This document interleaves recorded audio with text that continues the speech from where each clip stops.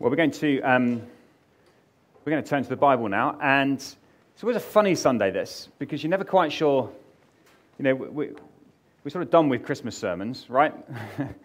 we've had enough of those, but not ready to start a new series. So you kind of, what do you say on a Sunday like this? And I was pondering this earlier in the week and praying about it, and then in my morning Bible reading, I read a passage of 2 Chronicles that really challenged me, encouraged me, and I thought would be great for us to look at together this afternoon. So we're going to read 2 Chronicles 29, which is, I'm sure you'll be aware, is about Hezekiah. And we're going to read the whole chapter. It's quite a long chapter, but it's good for us to hear God's word. It's good for us to hear a chunk of God's word. So if you've got it in front of you, that'd be great. Otherwise, I'm going to put it on the screen and try and click it forwards as we go. So let's hear God's word. Hezekiah was 25 years old when he became king, and he reigned in Jerusalem for 29 years. His mother's name was Abijah, daughter of Zechariah. He did what was right in the eyes of the Lord, just as his father David had done. In the first month of the first year of his reign, he opened the doors of the temple of the Lord and repaired them. He brought in the priests and the Levites, assembled them in the square on the east side, and said, "Listen to me, Levites, consecrate yourselves now and consecrate the temple of the Lord to the God of your ancestors. Remove all the defilement from the sanctuary. Our parents were unfaithful. They did evil in the eyes of the Lord our God and forsook him. They turned their faces away from the Lord's dwelling place and turned their backs on him. They also shut the doors of the portico and put out the lamps. They did not burn incense or present any burnt offerings at the sanctuary to the God of Israel. Therefore, the anger of the Lord has fallen on Judah and Jerusalem. He made them an object of dread and horror and scorn, as you can see with your own eyes. This is why our fathers have fallen by the sword, and why our sons and daughters and our wives are in captivity. Now I intend to make a covenant with the Lord, the God of Israel, so that his fierce anger will turn away from us. My sons, do not be negligent now, for the Lord has chosen you to stand before him and to serve him, to minister before him and to burn incense." Right, here we go. Then these Levites set to work. From the Kohathites, Mahath, son of Amasai, and Joel, son of Azariah. From the Merarites, Kish, son of Abdi, and Azariah, son of Jehalelel. From the Gershonites, Joah, son of Zimmah, and Eden, son of Joah. From the descendants of Elizaphan, Shimri and Jeiel. From the descendants of Asaph, Zechariah and Mattaniah. From the descendants of Heman, which, if you're of my generation, that's funny. But if you don't know who Heman is, he was a cartoon hero when I was a kid. Anyway, from the descendants of Heman, Jehiel and Shemiel. From the descendants of Jeduthun, Shemaiah and Uzziel. When they had assembled their fellow Levites and consecrated themselves, they went in to purify the temple of the Lord, as the king had ordered, following the word of the Lord. The priests went into the sanctuary of the Lord to purify it. They brought out of the courtyard of the Lord's temple everything unclean that they found in the temple of the Lord. The Levites took it and carried it out to the Kidron Valley. They began the consecration on the first day of the first month, and by the eighth day of the month, they reached the portico of the Lord. For 8 more days, they consecrated the temple of the Lord itself, finishing on the 16th day of the first month. Then they went into King Hezekiah and reported, "We've purified the entire temple of the Lord, the altar of burnt offering with all its utensils, and the table for setting out the consecrated bread with all its articles. We've prepared and consecrated all the articles that King Ahaz removed in his unfaithfulness while he was king. They are now in front of the Lord's altar." Early the next morning, King Hezekiah gathered the city officials together and went up to the temple of the Lord. They brought 7 bulls, 7 rams, 7 male lambs, and 7 male goats as a sin offering for the kingdom, for the sanctuary, and for Judah. The king commanded the priests, the descendants of Aaron, to offer these on the altar of the Lord. So they slaughtered the bulls, and the priests took the blood and splashed it against the altar. Next they slaughtered the rams and splashed their blood against the altar. Then they slaughtered the lambs and splashed their blood against the altar. The goats for the sin offering were brought before the king in the assembly, and they laid their hands on them. The priests then slaughtered the goats and presented their blood on the altar for a sin offering and to atone for all Israel, because the king had ordered the burnt offering and the sin offering for all Israel. Where are we up to? Oh, way past that. He stationed the Levites in the temple of the Lord with cymbals, harps, and lyres in the way he prescribed by David and Gad the king's seer and Nathan the prophet. This was commanded by the Lord through his prophets. So the Levites stood ready with David's instruments and the priests with their trumpets. Hezekiah gave the order to sacrifice the burnt offering on the altar. As the offering began, singing to the Lord began also, accompanied by trumpets and the instruments of David, king of Israel. The whole assembly bowed in worship while the musicians played and the trumpets sounded. All this continued until the sacrifice of the burnt offering was completed. When the offerings were finished, the king and everyone present with him knelt down and worshipped. King Hezekiah and his officials ordered the Levites to praise the Lord with the words of David and of Asaph the seer. So they sang praises with gladness and bowed down and worshipped. Then Hezekiah said, "You have now dedicated yourselves to the Lord. Come and bring sacrifices and thank offerings to the temple of the Lord." So the assembly brought sacrifices and thank offerings, and all whose hearts were willing brought burnt offerings. The number of burnt offerings the assembly brought was 70 bulls, 100 rams, and 200 male lambs, all of them for burnt offerings to the Lord. The animals consecrated as sacrifices amounted to 600 bulls and 3,000 sheep and goats. The priests, however, were too few to skin all the burnt offerings, so their relatives, the Levites, helped them until the task was finished and until other priests had been consecrated. For the Levites had been more conscientious in consecrating themselves than the priests had been. There were burnt offerings in abundance, together with the fat of the fellowship offerings and the drink offerings that accompanied the burnt offerings. So the service of the temple of the Lord was re-established. Hezekiah and all the people rejoiced at what God had brought about for his people, because it was done so quickly. What a moment. I know it's a long reading, but I want us just for a few minutes this afternoon to try and capture something of what happened in Hezekiah's day. And say, what if we got gripped by a same spirit that gripped Hezekiah? And I want to say that what Hezekiah did was a restoration. It was a renewal of relationship with God in Israel. Just to fill you in, Hezekiah's dad was Ahaz. He was a terrible, terrible king. So Hezekiah grew up knowing nothing of the Lord, only worship of idols. But you notice on the first month of the first year of his reign, this is what Hezekiah set to do. To open the door of the temple, which had been shut, and to restore the relationship.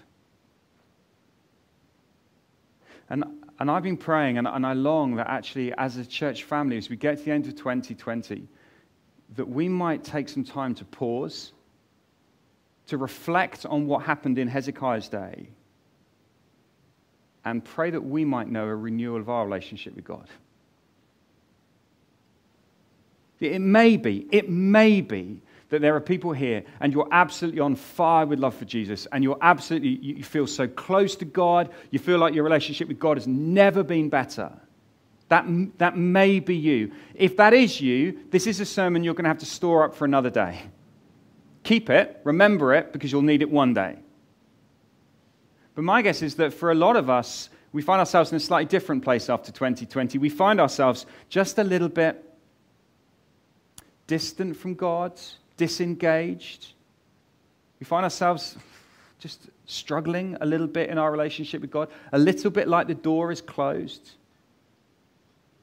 And so what I want to do is I want to take this restoration of the temple and apply it to the restoration of our hearts. The New Testament talks about us being temples of the Holy Spirit. So what would it look like for us to go through the same stages that Hezekiah went through, that we might be renewed and refreshed in our worship? And what I'm going to challenge you to do, and you can decide whether you do this or not, but at some point this week, perhaps on New Year's Eve would be a good time, you set aside a chunk of time to go through these 5 steps that I'm going to show you from 2 Chronicles 29. To make some time to go through these steps and to re-engage and to ask that God, by his Spirit, would reignite a passion and a devotion and a love in your heart for God.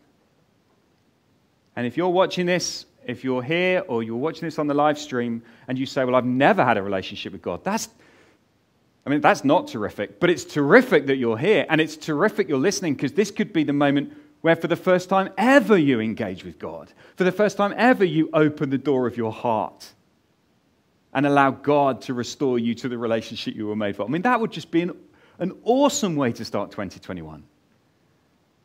So this is, whatever stage you find yourself in, this is worth us giving ourselves to this afternoon. It's worth us engaging with and listening to.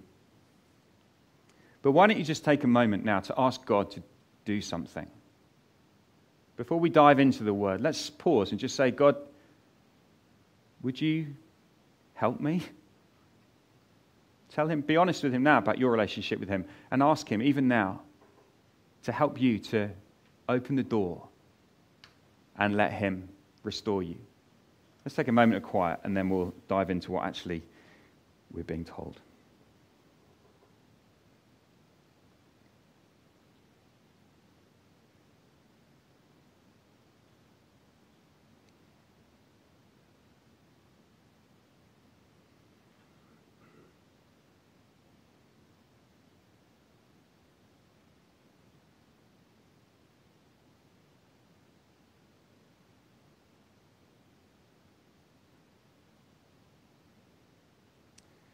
Heavenly Father, we're here because we want you to speak. We're here because we want to listen.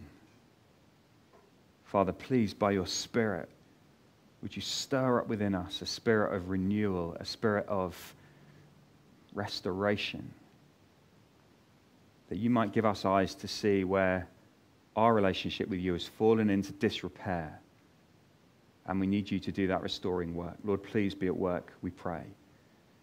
Do remarkable things in us and through us, we ask, in Jesus' name.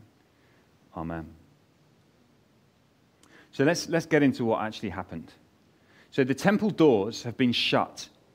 Ahaz, the king before Hezekiah, shut the doors. If you've got a Bible, if you look back to 2 Chronicles 28, Ahaz has been worshipping all sorts of other gods in the temple, but by the time he gets to verse 24, we're told Ahaz gathered together the furnishings from the temple of God, cut them in pieces. He shut the door of the Lord's temple and set up altars at every street corner in Jerusalem. It was shut. Now, I get it. Sometimes when your favorite restaurant shuts down, or all the restaurants are shut down, or your favorite shop is shut because of lockdown, it can feel a bit disheartening, can't you? You walk past the doors and it's like, oh, it's a shame. I can't go and buy my favorite thing today. But for the temple, the one place of worship to be shut, for Jerusalem to be unable to go into the temple and worship God, is a devastating thing. The door has been shut. But look what Hezekiah does. The first thing he does, his priority in his kingship, when he comes to be king, verse 3, in the first month of the first year of his reign, he opened the doors of the temple of the Lord and repaired them. That's the sort of king you want. You don't want a king who shuts the door of heaven. You want a king who opens the door. You don't want a king who shuts you off from God. You want a king who leads you into worship of God. What a king.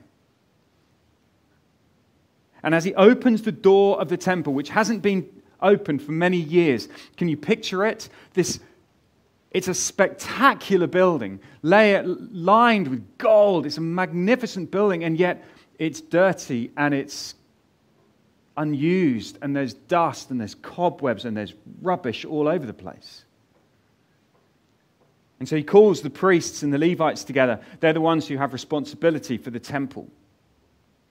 And he says to them, listen, our fathers, our parents have been unfaithful to God, and this is why we're in such a mess. But we're going to renew the covenant. Verse 10, he says, I intend to make a covenant with the Lord. And then he says to these priests, now you don't be negligent in this. You've got work to do. And we're going to follow now the 5 steps that they go through. And the first one is to take out the trash. The first thing they do when they go into the temple is they look around at all the junk and they take it out. So let's jump down to verse 15. when they'd assembled their fellow Levites and consecrated themselves, they went in to purify the temple of the Lord as the king had ordered, following the word of the Lord. The priests went into the sanctuary of the Lord to purify it. They brought out to the courtyard of the Lord's temple everything unclean that they found in the temple of the Lord. The Levites took it and carried it to the Kidron Valley. Do you get the picture? So lying around the temple are all sorts of bits of rubbish that should not be there. Ahaz has been worshipping other gods. He's worshipped the gods of Damascus. He's worshipped the gods of Aram. And in the very temple, he's been worshipping them. So there's altars and bits of worship to other gods. And as the priests go in, their first job is to take all of that stuff that defiles and makes it unclean and to remove it. To take out the trash, and they take it, you see, to the Kidron Valley.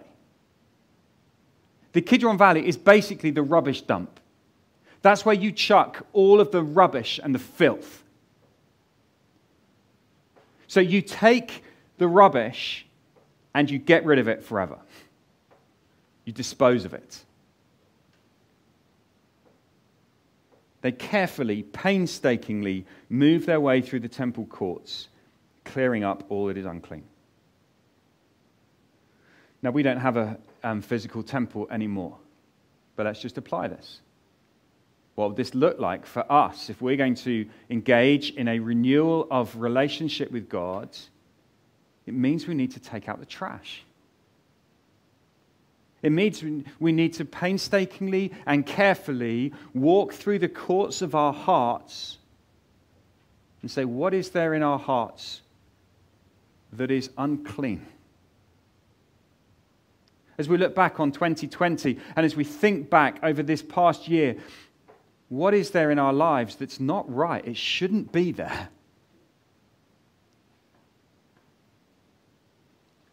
I think we need to be specific.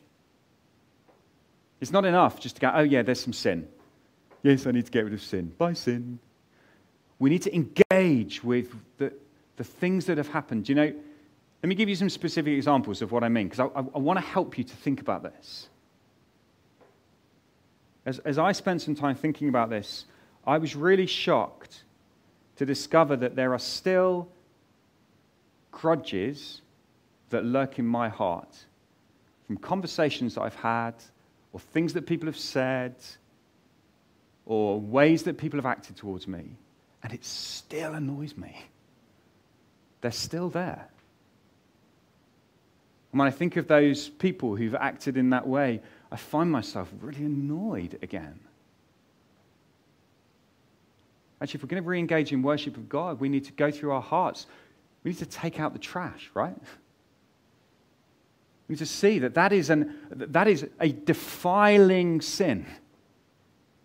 That is something which is hindering and spoiling my relationship with God. And therefore, I'm to deal with that. That's the sort of stuff I'm talking about. Or perhaps it's envy. Perhaps there are people that you look at and you are just so envious of them. You find it so hard not to be kind of knotted up with whether it's a sadness or a frustration or a disappointment, whatever it is, but there's an envy and you just look at people and you find it hard to really love them. You find it hard to rejoice when things go well for them because you're fed up of things going well for them. You'd like things to go well for you for once. And perhaps as we walk through the courts of our hearts, we find things. But that never happens unless you actually take some time to do it, unless you actually slow down. It may be that we find sexual immorality is lurking in our hearts. Perhaps for some of us, that's a much more obvious one that we're all too well aware of and all feel all too keenly. But as we look through our hearts, we need to take out the trash. We need to come and say, these things are defiling. These things are not right. I should not just shrug my shoulders and say, oh, well, never mind. It's just the way I am. Or perhaps it's apathy. Perhaps you've just given up caring. I don't know what it is for you, but I want to encourage you to take some time to examine your heart. One way you could do that is get one of those lists, like the fruit of the Spirit. Love, joy, peace, patience, kindness, goodness, faithfulness, gentleness. Get one of those lists. Or perhaps the Ten Commandments. Or the Beatitudes. One of those lists, and work your way through it and say, Lord, would you show me where my heart's not right? Difficult to go through the fruit of the Spirit and not find yourself thinking, oh man, there's still stuff here that defiles.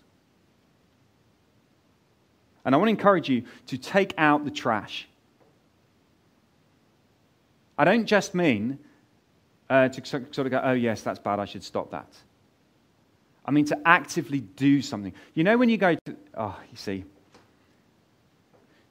going to the dump, right, is one of the greatest joys of life. It genuinely is one of my favorite. I love going to the dump.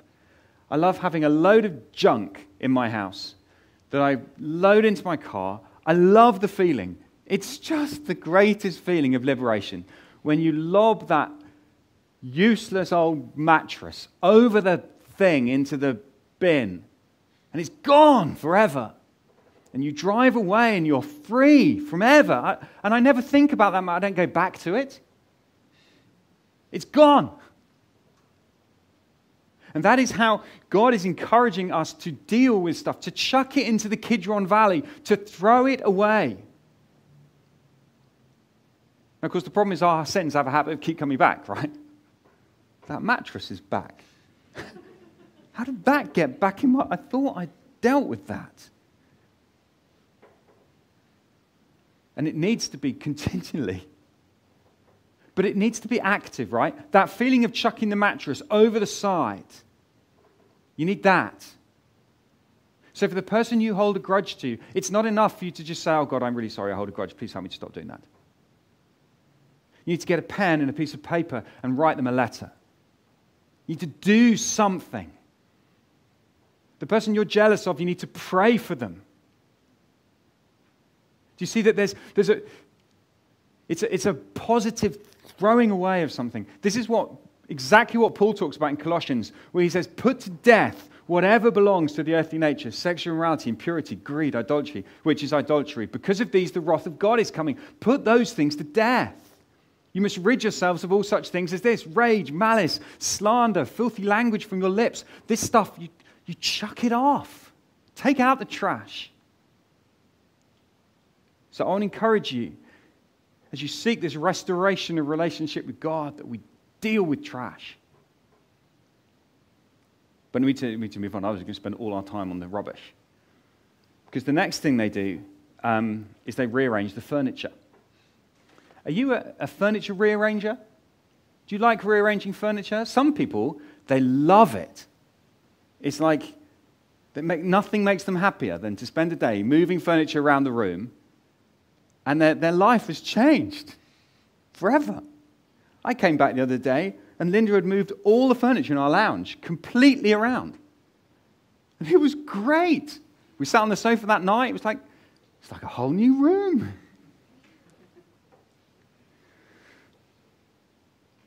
Well, that's what these priests do.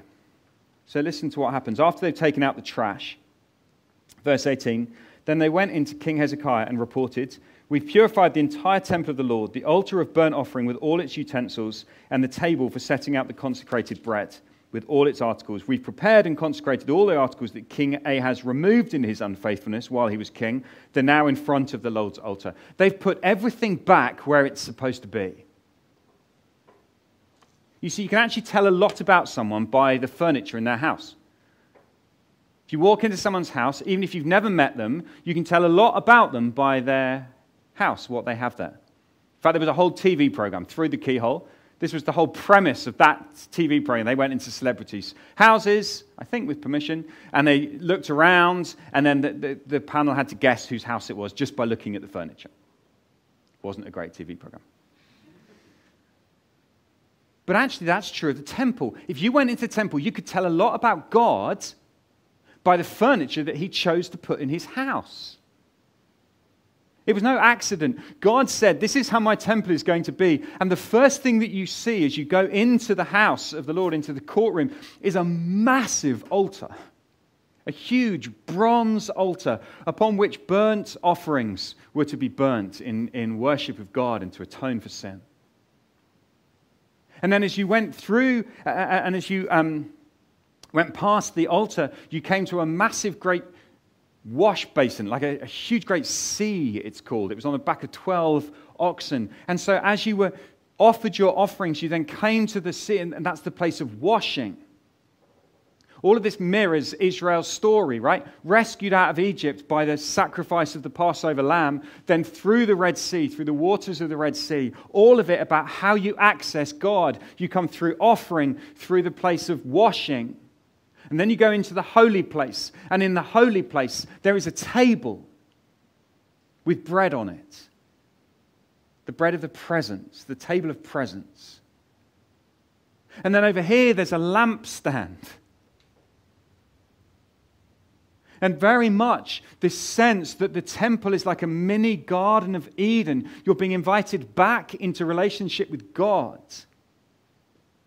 And then you came to another altar, a smaller altar, where incense was offered and the smoke of the incense went up. And it's as if the holy place rests on top of the outer court. So the sacrifice is offered on the altar, the bronze altar, the smoke from there, it's as if that then on the gold altar of incense turns into this beautiful, sweet-smelling aroma before God as it then enters the most holy place where God dwells, where the cherubim are.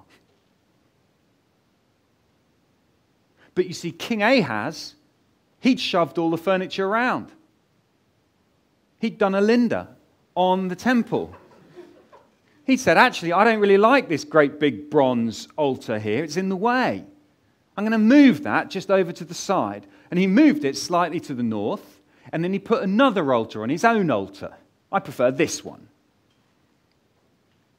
And so they'd moved all the stuff around. And what the priests do in Hezekiah's day is they put the furniture back where it's supposed to be. That's how it works. So here's my question. You might say, well, what on earth has this got to do with us? I get the taking out the trash. Okay, here's the question then. What does the heart furniture, what does your heart furniture tell you about your priorities and your life? I'm talking about the structures, the patterns of life. I'm not talking about the physical home you live in, although I think that has some implications for it too. But what about your heart? What would someone assume as they look at your life is most important? Remember, when you went into the temple, there was just no doubt about what was most important. What about as they look at your life, as they look at your heart? What would they assume is the most important thing? What takes center stage? What's on the altar? What's in the middle? Let me just say a couple of practical things, just trying to pick up on some of this stuff. For example, when you think about the lampstand in the holy place, which was giving light to the people through the day and through the night, constantly burning. Ahaz had turned the lamp off, right? Ahaz had stopped putting oil in the lamp. And so the light had gone. Hezekiah relights the lamp. So here's the question. What is it that lights up your life? What is the light of your life? What is it that gives you life? What is it that gives you meaning? What is it that gives you purpose? What is it that guides you and gives you understanding? How much of that is God and His Word? And how much of it is the media that we often feast on and that often becomes our light? I was really challenged again this week, and I'm challenged about this so often, and I need to keep working on this. What's the first thing you look at in the morning? Is it your phone or is it the Bible? Which one comes first? And what does that say? What does that piece of furniture in your life, your phone, what does it say about your relationship with God and your priorities? You see, perhaps it's time for us to rearrange the furniture. Perhaps it's time for us to rearrange our relationship with our phones. This might not be an issue for you, but my guess is it's an issue for lots of us. That our phones occupy far too important a place in our lives. They take far too much of our time and our attention. And as it were, we have shoved the altar of God, the worship of God, we've shoved that to the side and we've replaced it with our phones, which we think are the thing that give us light into our world. And maybe it's time for us to rethink our relationship with our phone. And some people, you might say, but I need my phone to wake me up in the morning. It's my alarm. Well, get an alarm clock. They're not expensive. I mean, to be honest, I'll buy you an alarm clock if that would help. And I say this as much to me as to you, because Linda and I were really challenged about this a couple of years ago, and we went through a phase of doing this, and we got back into bad habits, and we need to re-engage this again. My phone should live by the front door. My phone, Andy Crouch, who's a great writer on this stuff, he has a saying that says, your phone should go to bed before you do and wake up after you do. That's a good line. Put your phone to bed before you go to bed, and get up before you get your phone up. It's part of the rearranging the furniture of our lives. So I want to encourage you to think about that. And the other thing I want to encourage you to think about is meals.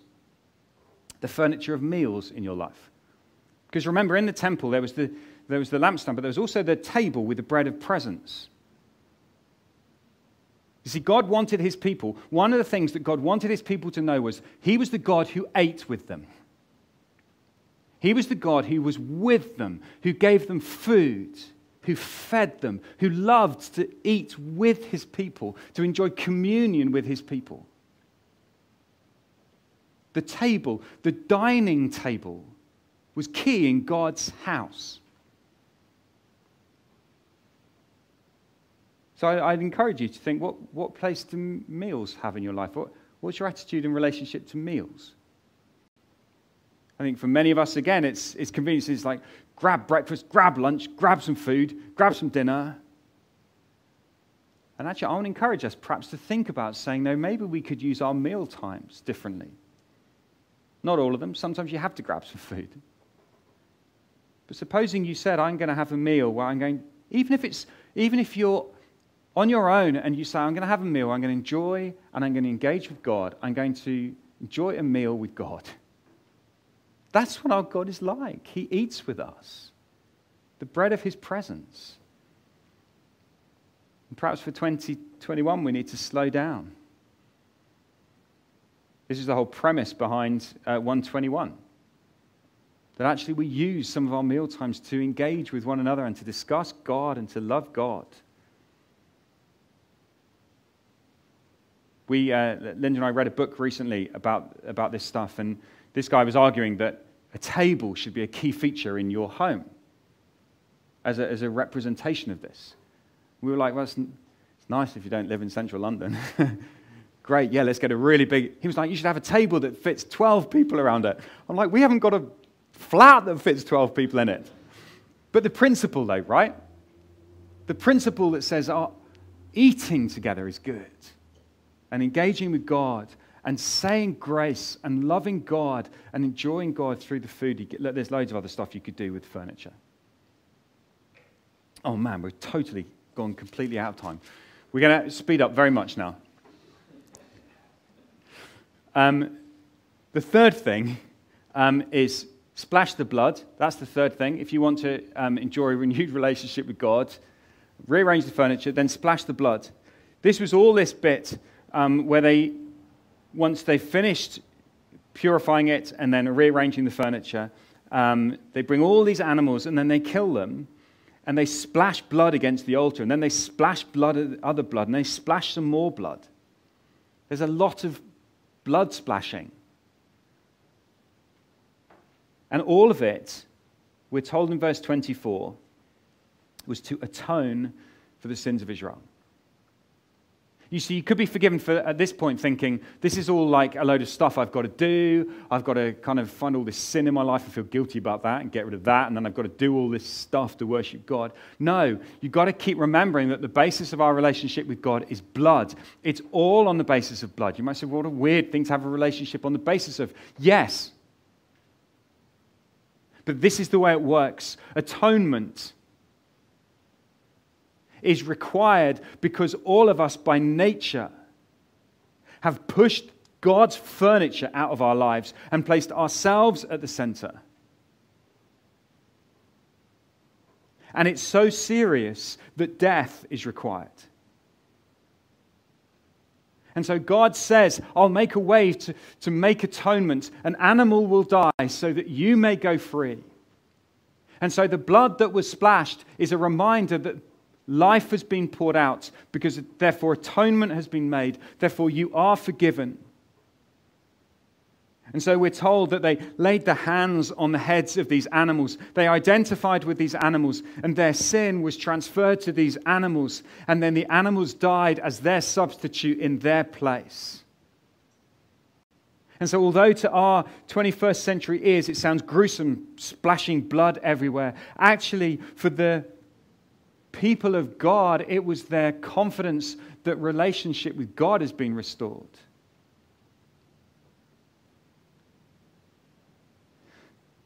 And of course, we don't now have to splash the blood of animals and goats because we have better blood.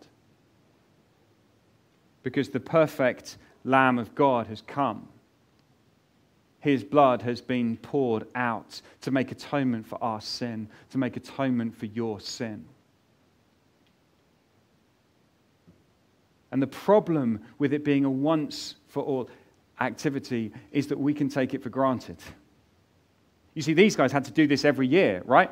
More blood, reminder every year. This is what it needs to make atonement. But because Jesus has done it once for all, because his blood is so infinitely precious and spectacularly powerful, because Jesus' blood has made atonement completely and forever for our sin, we can take that for granted. And so if we're going to enjoy a restored relationship with God, we need to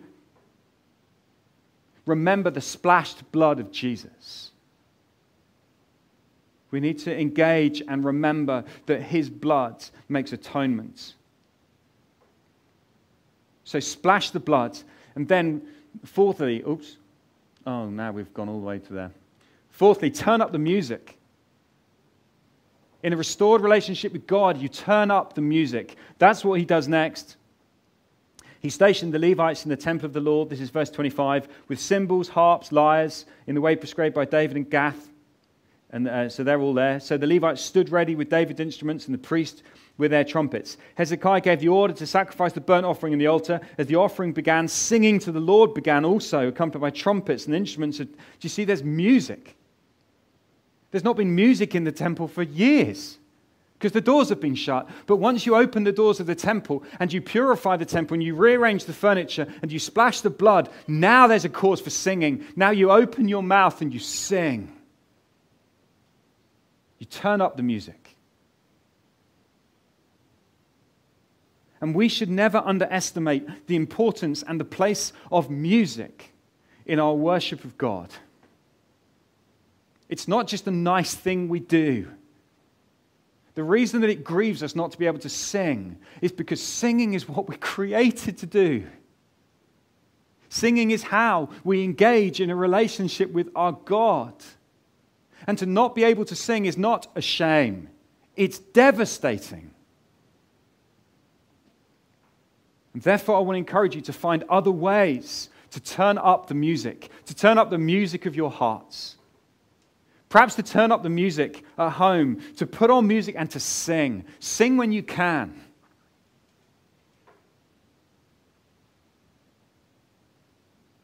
But it's not just about the physical singing, it's about the music of our hearts. Asking that God would cause our hearts to sing this song, to sing joyfully. And the fifth thing that happens is that as they sing, verse 31, Then Hezekiah said, "You've now dedicated yourselves to the Lord. Come and bring sacrifices and thank offerings to the temple of the Lord." So the assembly brought sacrifices and thank offerings. All whose hearts were willing brought burnt offerings. And then they bring so many offerings that there aren't enough priests to deal with it all. But see, it's willing because it's an overflow. They're not being told, they're not kind of being forced to do it. They willingly unleash their hearts in generosity and service. And this is the pattern, right? This is what we're about. This is how it works. As we engage and restore, as we open the door of our hearts again, as we engage in a restored relationship with God, we will then unleash our hearts and say, "Lord, what would you have me do in 2021? What would God want to do with you this coming year? What does God have for you? How does God want you to serve him?" Are you excited? Are you a little bit excited about what God might do with you this year? Supposing God does stuff with you that you could never have dreamed because you willingly opened your heart to him.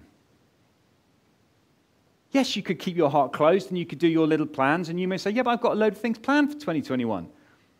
Yeah, but you probably had plans for 2020 and that didn't go so well. So why not open your hearts and say to God, "Here am I, use me. I want to be used by you. I want you to take my gift, take my life, take everything, and I want you to use me." What a difference we could make as a church if we were a group of people who had that passion about us. So there's an idea for how you could use New Year's Eve. There's a lot of New Year's Eve. It takes a long time to get till midnight. So you've got plenty of time. But I want to encourage you to work through these 5 steps. I'm going to put these things in 121 so you can look at them, you can go through them, you could reflect on them. But take some time to do this. Take out the trash, rearrange the furniture, splash the blood, turn up the music, unleash your heart. That's what Hezekiah did in Israel's day. But Hezekiah wasn't the great king. Actually, what we really needed was Jesus, the greater king, who fully opens the door, who splashes his own blood so that we might know him. So why don't we bow our heads? Let's pray. And then we'll respond. Heavenly Father, we thank you that you're a God who's worthy of our worship. And we're so sorry when we examine our hearts and we see that our hearts have become so disordered. We're sorry when other things take the place and take priority in our lives.